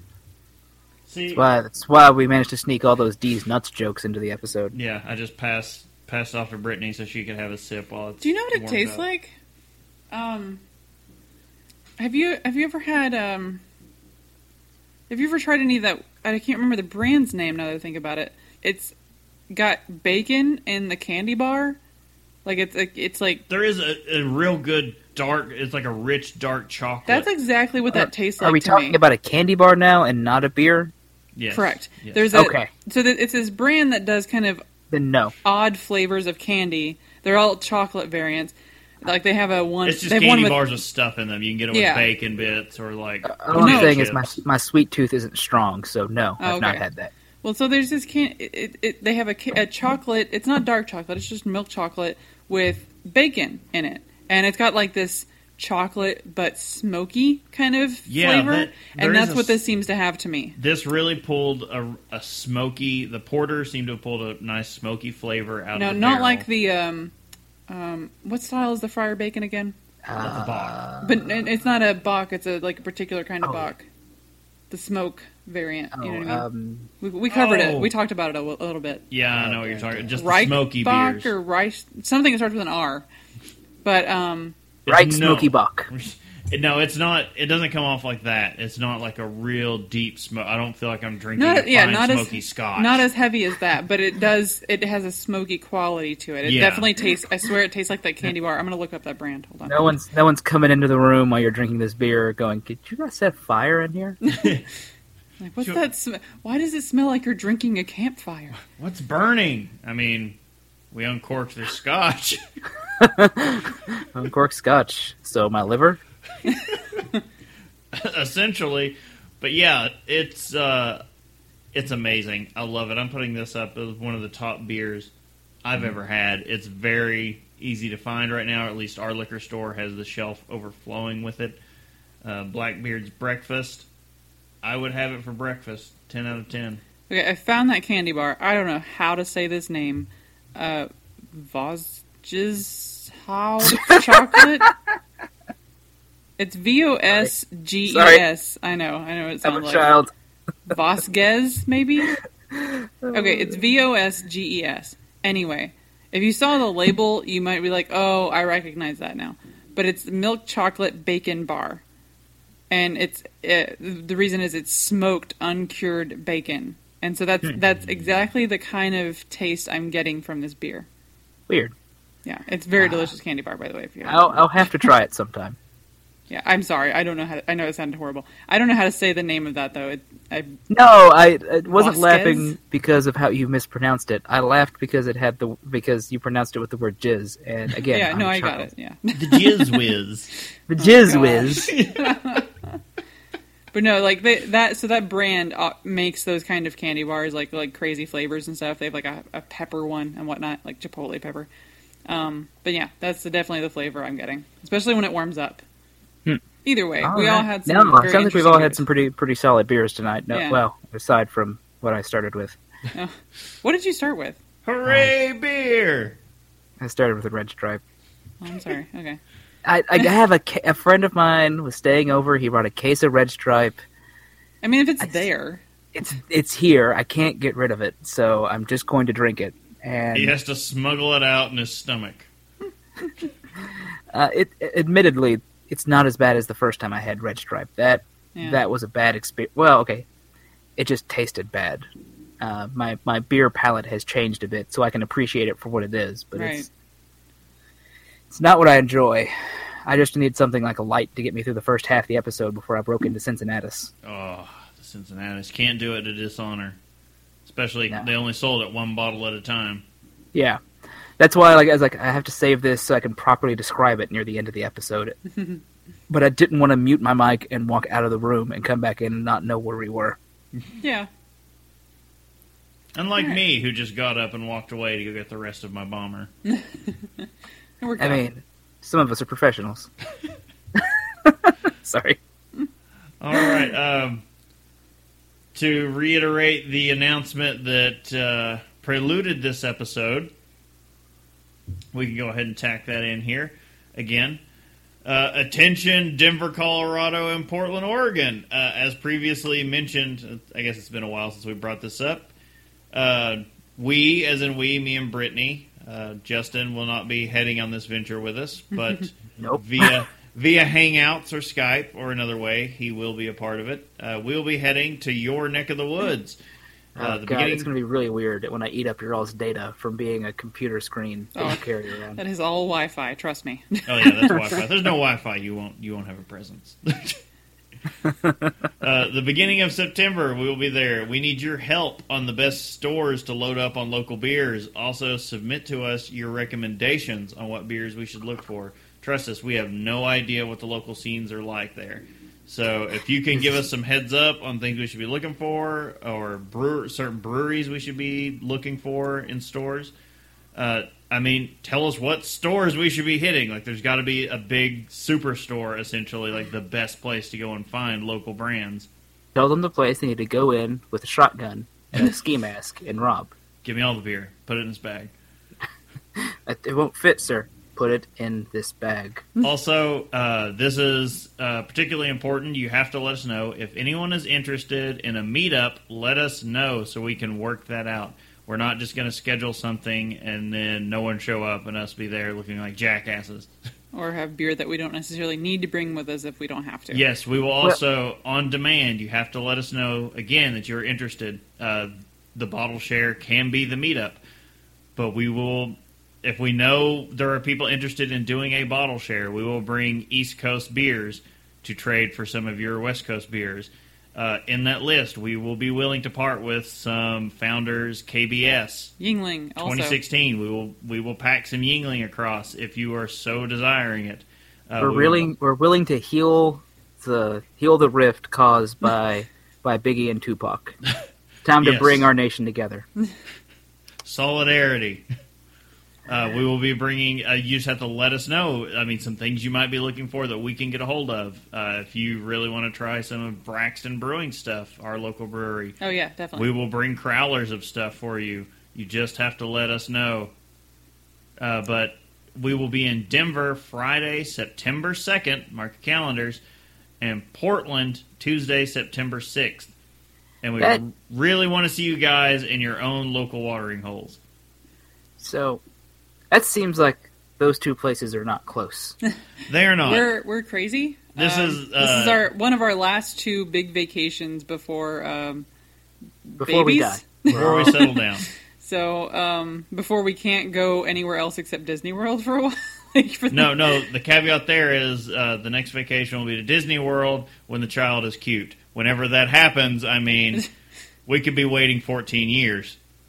But no, also, fun thing we noticed in the beginning of this, it's those days are equidistant from my birthday. Yay. Yes, there is. We'll try to bring you back something fun, like we can't, like you can't find anywhere else. You know, there are 4 days between Don't those worry two about it. dates. What's happening between those 2 dates? One, it's Justin's birthday, and we will not be able to wish him a happy birthday on his birthday because They'll we be will mauled be by wolves in Yellowstone. correct. we will be backwoods camping in Yellowstone and then trying to traverse Idaho to make it to Oregon. You won't be camping. You'll be running for your lives from wild bears and wolves trying to kill you. That's like super not helping. 'Cause I've I'm actually already- kind of worried about it. Don't worry about it. I've already Sorry. faced down wild bears in Northern California, and they didn't want none. Brittany, I'm just saying it to be funny. You're going to be perfectly safe. No, what's not helping is that he's gone on about it probably from the beginning.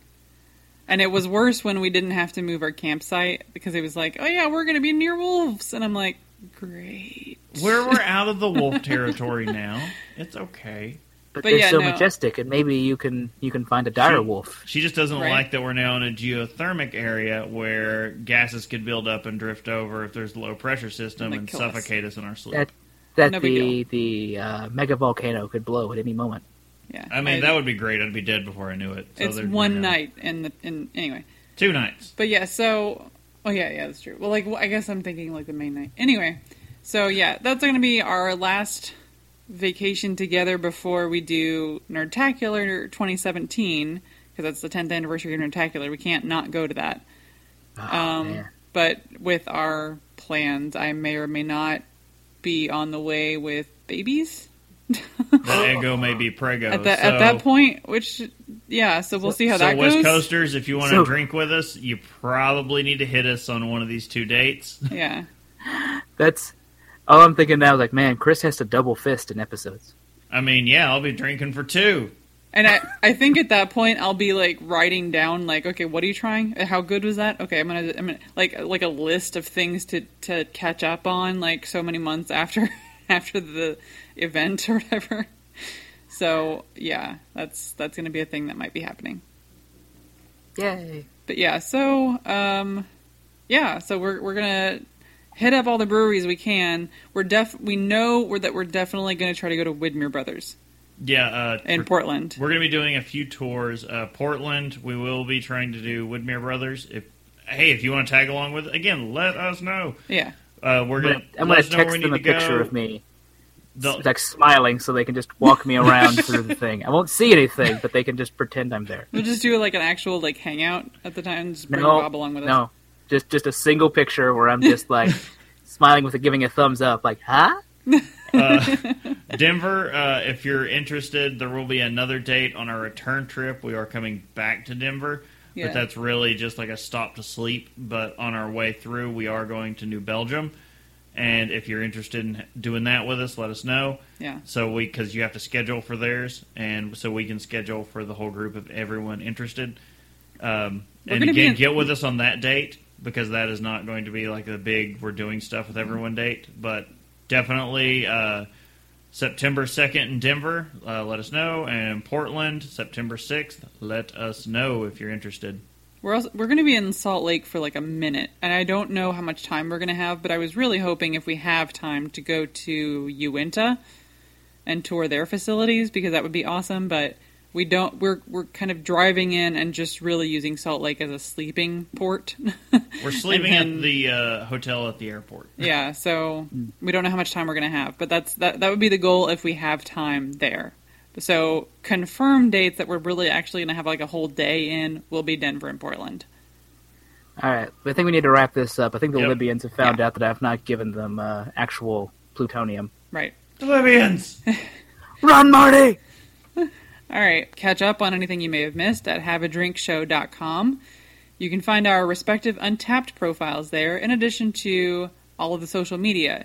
Look for Have a Drink Show on Twitter, Instagram, Google Plus, and Facebook, and those links are on the website. Tell us your favorite drink, ask a question, or just leave some general feedback. You can use the email address feedback@haveadrinkshow.com or use the feedback page on the website. And as always, we'd like to thank Alan Robinson for the show music and Len Peralta for the album art. You can find links to their stuff on the episode page of the site. And please remember to subscribe to us on your favorite podcatcher, and please rate us on iTunes. The links to all that can be found on the website.